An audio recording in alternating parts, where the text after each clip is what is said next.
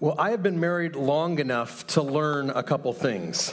And one of the first things that I learned early in my marriage is that you try to avoid these two phrases, you always or you never. Right? You can kind of see, if you say those things, sometimes you can get yourself in trouble. And I was thinking about what are some of the things that when people think about you, that they would say you always or you never. In other words, what are you known for, right? I asked my family this, and they got some responses, some of which I'm not going to share with you. But some of them, one of the things that I always do is I always cry at movies, right? That's just my thing. And my wife never cries at movies. I asked Kira this morning, what's something that I just always do? And she says, you always make someone else make your eggs. So I thought, and I never want to make myself dinner, right? What are you known for? Well, today we're wrapping up a series called Show Up, a call to everyday faithfulness. And over the past few weeks, we've looked at God's faithfulness to us and what it looks like for us to be faithful in our everyday lives, in our families, in our jobs, in our work. And today, to the world at large, we're going to look at what does it look like to live a life of faithfulness. A.W. Tozer had this quote. I shared this at the beginning of our series. Christian faith is not so much what you say you believe, but how you behave in a consistent manner. And the definition we've been using for faithfulness in this is your beliefs showing up in your behaviors. Or to use the old phrase you might have heard, we're practicing what we preach, right? The things that we believe, bless you. The things that we believe, are they reflected in our behaviors, in the decisions that we make, in the way that we interact with the world around us? Faithfulness isn't our actions backing up our beliefs just once. They're not making a decision, then doing something one time. It's being consistent. Now, I shared with you that my theme verse for 2024 is from 1 Corinthians chapter 15, verse 58. Therefore, my dear brothers and sisters, stand firm. Let nothing move you. Always give yourself fully to the work of the Lord, because you know that your labor in the Lord is not in vain. And the key word here is always. Always give yourself. See, faithfulness is about showing up, not just once, not when I feel like it, not when it lines up with my schedule or when I'm ready, but always. There's a passage in Acts chapter 9. We're introduced to a woman. We don't know a lot about her. She doesn't appear very much in Scripture, but she made a huge impact. She actually ended up being raised from the dead. Acts chapter 9, verse 36. In Joppa, there was a disciple named Tabitha. In Greek, her name is Dorcas. We're going to go ahead and use the word Tabitha, though. I don't know what her parents were thinking. But she always was doing good and helping the poor. Always. It's what she was known for. Now, we started this series by looking at what the faithfulness of God looks like. And we spent the last few weeks talking about faithfulness, and now we end the series. Let's look at what the end result is of living a life of faithfulness. What does a life of everyday faithfulness produce? We're actually told several places in Scriptures that faith without works is dead in James chapter 2, or later on in James 2:18. But someone will say, you have faith, I have deeds. Show me your faith without deeds, and I will show you my faith by my deeds. And we know that we're not saved by the good things that we do, but a life of everyday faithfulness will produce works, and it produces a life of service, of faithfulness. We serve God. And that draws us closer to Him as we draw closer to others. And that spills over and we begin to serve others out of an abundance of what He's done for us. So how does a life of everyday faithfulness, or what does a life of everyday faithfulness produce? How do we know at the end of our days if we've lived a life of everyday faithfulness? Jesus actually gives us the answer. Matthew chapter 25. If you got that, we're going to be looking at that today. Matthew chapter 25. We're going to be starting in verse 31. Matthew chapter 25, he said, when the Son of Man comes in His glory, and all the angels with Him, He will sit on His glorious throne. All the nations will be gathered before Him, and He will separate the people one from another, as a shepherd separates the sheep from the goats. He will put the sheep on his right and the goats on his left.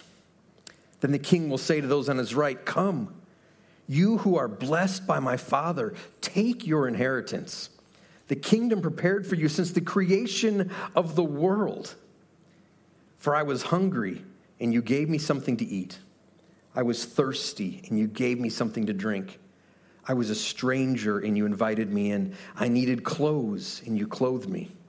I was sick, and you looked after me.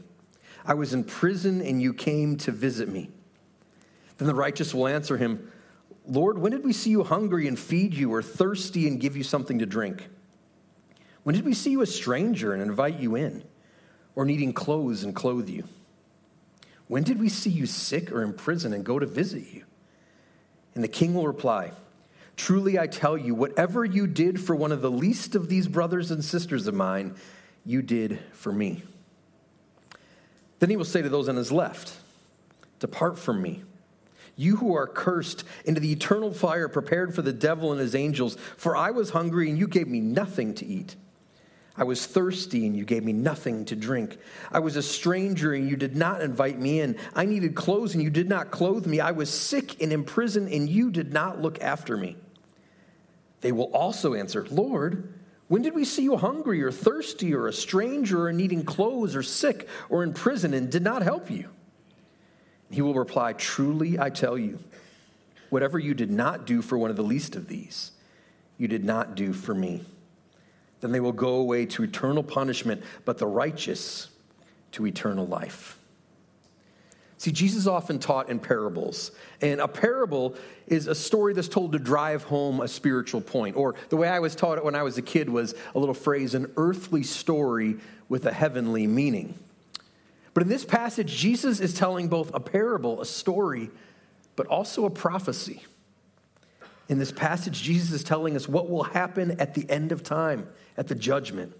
And he's using this illustration of sheep and goats. Now, the practice of a shepherd separating the sheep from the goats was actually something that people in the first century would have been accustomed to. If you spent much time in church, you've probably heard about sheep. We even did a series all about sheep last year in Psalm 23. We've heard that the Lord is our shepherd, and we are the sheep. But when most of us think of goats, at least in our everyday life, we probably think of GOAT, the greatest of all time, right? Maybe we think of this.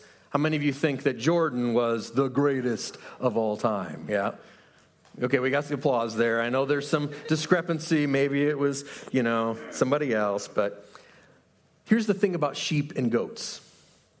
Sheep rely on a shepherd to protect them from their environment. Goats, on the other hand, are pretty stubborn. They're destructive. And if they're left unattended, they don't look out for each other. Sheep will often surround those who are in danger, especially the females. The males will surround the females to protect them. But goats, they could care less. A goat doesn't follow anyone. A goat doesn't protect or look after anyone. And we don't have time to go into the shepherding patterns of sheep and goats, but in general, goats are more aggressive, and they tend to be territorial. In other words, goats are living their lives like they're the greatest of all time, right? It's all about them. It's all about their needs. Do you want to live a life of everyday faithfulness?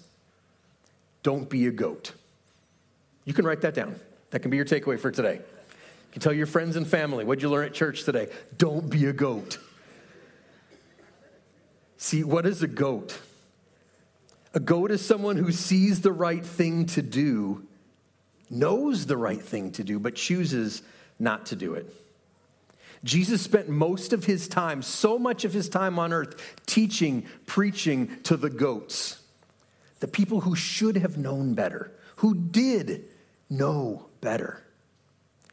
We're told a parable that many of you are familiar with. Most of us have heard of it, the Good Samaritan. Of these people that should have known better, priest and the Levite, the holy people who were trained in what to do to help those, but they were goats, and they were busy with something else. had something else that they were living for in that moment. The sheep have lived a different kind of life than the goats.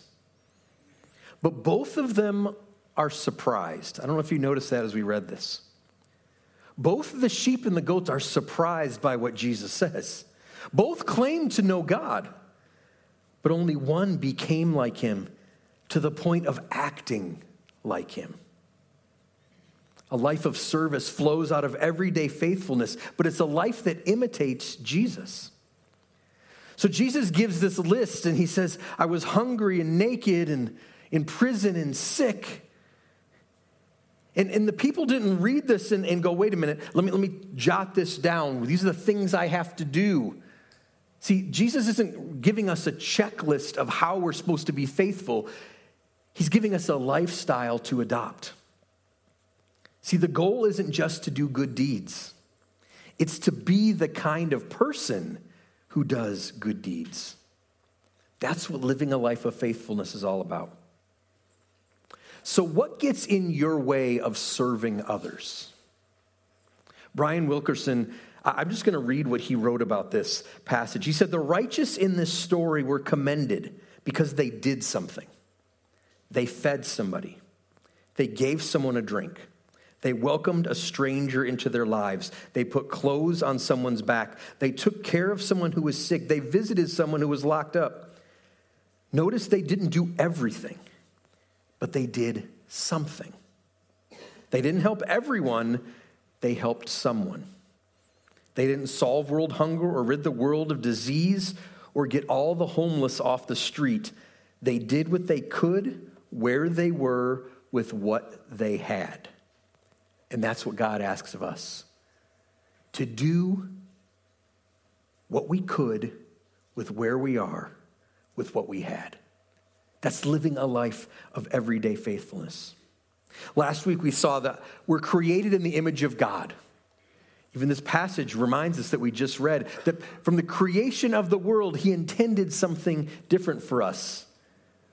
We learned last week we're the image of God, right? The Imago Dei. And because we're all God's image bearers, that should treat the way that we treat others.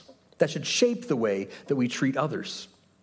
And Jesus is saying, the way that you treat image bearers is a reflection of what you think about me.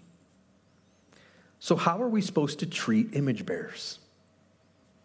Jesus said, do these things. Look out for them. Take care of them. Serve the least of these. Richard Stearns, in his book, The Hole in Our Gospel, paraphrased these words of Jesus in Matthew 25 and said this, for I was hungry, but you went out to eat. Again. I was thirsty, but you drank some fancy bottled water. I was a stranger, and you got me deported. I needed clothes, but you needed more clothes. I was sick, and you pointed out the behaviors that led to my sickness. I was in prison, and you said I was getting what I deserved. In 2013, a Canadian sculptor named Timothy Schmaltz started placing these sculptures around the country. And it expanded even to the United States. And it was a sculpture of a homeless man sleeping on a bench. And he put this in cities across the world. The life-size bronze statue appeared, you couldn't see his face. It was covered. You can see it there. But there was gaping wounds on his feet. You see that in the next picture. The next one. And that person, he said, was Jesus. And this statue had appeared in many places around the world, but it started to appear in front of several churches. And one was installed in a church in an upscale neighborhood in Davidson, North Carolina. And a woman called the police and said this was unbecoming of her church. Another wrote a letter of complaint to the editor of a local newspaper. They're so used to seeing Jesus with his arms spread open. Powerful Jesus resurrected, not Jesus under a blanket, homeless. That's not the image that we often had of Jesus. But Jesus said something else happens when you live a life of faithfulness. You start seeing things differently. And people's reaction to that was because of one thing. They were uncomfortable. That statue made them uncomfortable. Are you too comfortable? So we place a high value on comfort in our society. We don't need to be rich, but we do want to be comfortable. Over the pandemic, a lot of us started to only wear loungewear. I don't know if you've noticed this, but there's been reports, and it's known that the loungewear industry has grown almost 50% since COVID-19 hit. Because, we all stayed home, and so we started to dress more comfortable, and that's gone on throughout our lives. Lululemon, different places like that, these upscale places that provide loungewear have grown and increased. My girls, when they come home from school or work for the day, the first thing they do is get in their comfy clothes, right? Some of us wear our comfy clothes out. You can go to Walmart and see that sometimes. But you have to be careful not to get too comfortable. So comfortable that we refuse to leave the comfort of our own lives, of our own schedules, the comfort of only wanting to be around those who are like us, who think like us, who look like us, who vote like us. We craft comfortable realities for ourselves, but we become afraid to step into the messy existence of someone else. And so we walk by that Jesus because it makes us uncomfortable. Jesus gives us the example of those who are hungry, thirsty, a stranger, in need of clothes, sick, and in prison. All examples of living uncomfortably to show us that living a life of faithfulness isn't always going to be comfortable. And are we willing to sacrifice our own comfort, even if we've worked really hard to build it? Are we willing to follow the Good Shepherd into the mess of the world so that we could play a part in serving the world like Jesus did? Or are we going to be a goat? I've asked over the last few weeks this question as we've wrapped up our mornings. How can we show up? How can I show up in my personal life? How can I show up in my family? How can I show up in my job? And I want to ask us this morning, how can we show up in our community? How can we show up when we leave these walls? Out of the comfort of our own homes or even our own jobs, when we're out in the world, how can we show up? It might mean opening your home to someone in need. Maybe it means providing a safe place for a family to get back on their feet. Or maybe it means just having someone over for dinner, showing hospitality to a widow who's recently lost her husband. You can show up for your community by serving. Even here in our children's ministry, down the hall, we have dozens of kids each week who are gathering, learning about who Jesus is and the love he has for them. And frankly, that makes some of us uncomfortable. You might say, well, I'm not good with kids, or I've done my time, or I don't know what to do. Are we willing to be people who sacrifice, who get out of our comfort zone, who give up these nice padded chairs that we have and get to listen to a great sermon to go serve in the children's ministry? Are we willing to show up? Maybe it's taking a direct cue from our passage in Matthew this morning. We've got several ways, even here at Seymour Christian, that we can do that. We can show up monthly at the Alley. It's a ministry that we partner with people from around the area here to provide food and meals. They need help. That's right. You can, on the second Thursday of the month, gather with people here from Seymour and go and unload some food and prepare those meals and meet those who are hungry and thirsty. Maybe you can show up for those who are often neglected in society, the special needs community. We've been talking about Night to Shine coming up in just a few weeks on February 9th. This is an opportunity for you to show up, for people who often feel left out, to celebrate them, to be the hands and feet of Jesus. And maybe it will make you uncomfortable. but you'll be blessed. That's right. You'll be blessed. I encourage you, consider volunteering if you haven't for that. In just a few weeks, Dan is taking another group to our Kairos prison ministry. Those who actually, as Jesus said, are in prison, and we can visit them. I want you to see a little bit more about the impact that Kairos can have here up on the screens.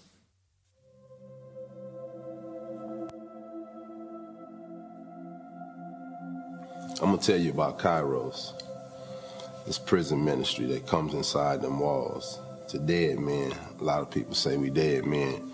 I mean, I was just a madman. Everybody got a story. But when you really get touched by God, that's when you know you got a real story. Well, my name is Tommy Fisher. I was born and raised in Los Angeles, California. I grew up in the street gangs there. I got in a lot of trouble. I ended up doing 20 years, 11 months flat in prison. I had an aggravated life sentence. I wasn't supposed to never get out. I ran the gangs in prison, and I hurt a lot of men for some crazy reasons.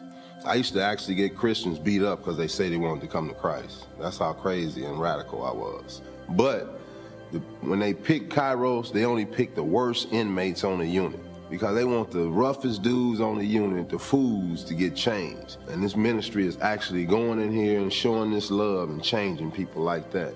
I'm going to tell you the truth. I went for their food.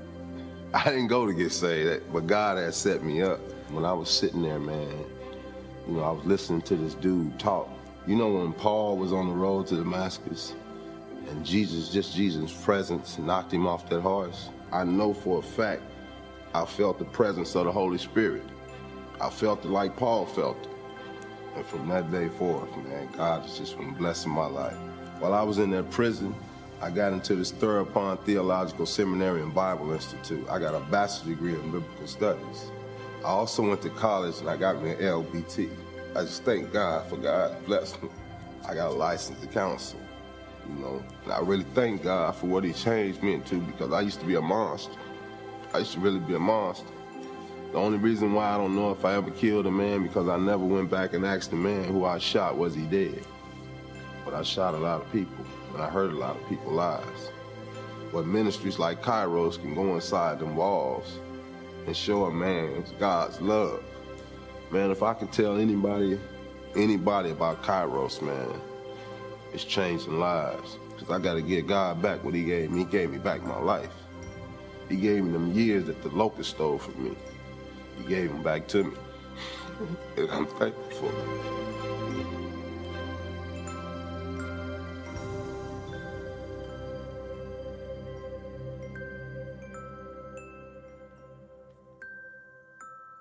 Whatever you did for the least of these, my brothers and sisters, you did for me.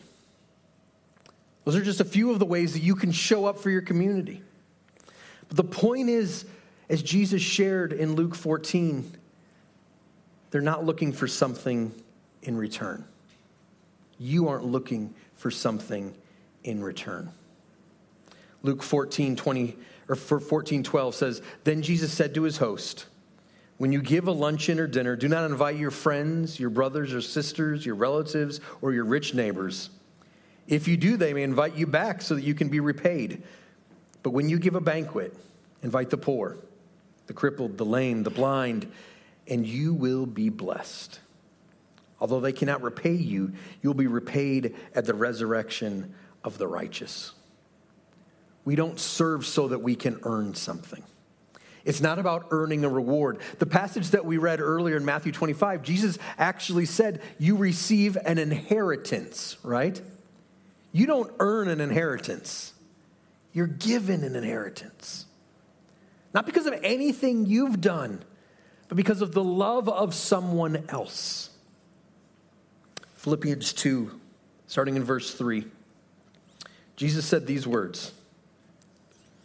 He said, "Do nothing out of selfish ambition or vain conceit.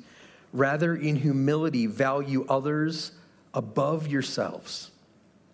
Not looking to your own interests, but each of you to the interests of the others." See, Jesus told this story of the sheep who showed up for him, not so that they could get a reward. They did it as a response for what Christ had done for them. They weren't looking to serve Jesus. They were looking to be like Jesus. And what had Jesus done for them? What had Jesus done for us? Philippians 2 goes on. In your relationship with one another, have the same mindset as Christ Jesus, who being in very nature God did not consider equality with God something to be used to his own advantage. The goat wasn't trying to be the goat. Rather, he made himself nothing by taking the very nature of a servant, being made in human likeness. And being found in appearance as a man, he humbled himself by becoming obedient to death, even death on a cross. Therefore, God exalted him to the highest place and gave him the name that is above every name, that at the name of Jesus, every knee should bow in heaven and on earth and under the earth, and every tongue acknowledge that Jesus Christ is the Lord, to the glory of God the Father. See, the greatest of all time found us hungry, and he said, I am the bread of life. Whoever comes to me will never be hungry, and whoever believes in me will never be thirsty. The greatest of all time knew that we were strangers, and he said, you're no longer foreigners and strangers, but fellow citizens with God's people, members of my household. The greatest of all time found us naked, and he clothed us with garments of salvation and robed us in righteousness. The greatest of all time found us sick. And in 1 Peter we're told he himself bore our sins in his body on the cross so that we might die to sin and live for righteousness. By his wounds we've been healed. The sick made whole. And we were prisoners in the chains of sin. And Jesus said, so if the Son sets you free, you will be free indeed. Not so that we could repay him or because we deserved it, because we certainly didn't and we can't, but that we would be changed, that we would be living a life of faithfulness to those around us.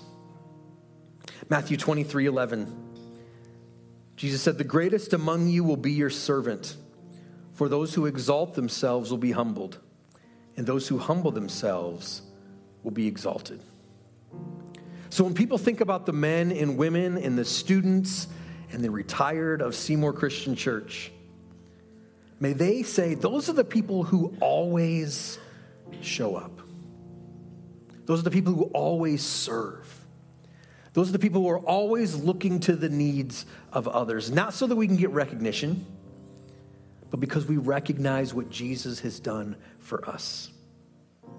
Not because of our greatness, but because his faithfulness is great. We've sung about that this morning. Not because of what we've done, but because of who he is and what he's done. We live a life showing up for the lost and the least of these. Not because of our greatness, but because of his great faithfulness. Let's pray together.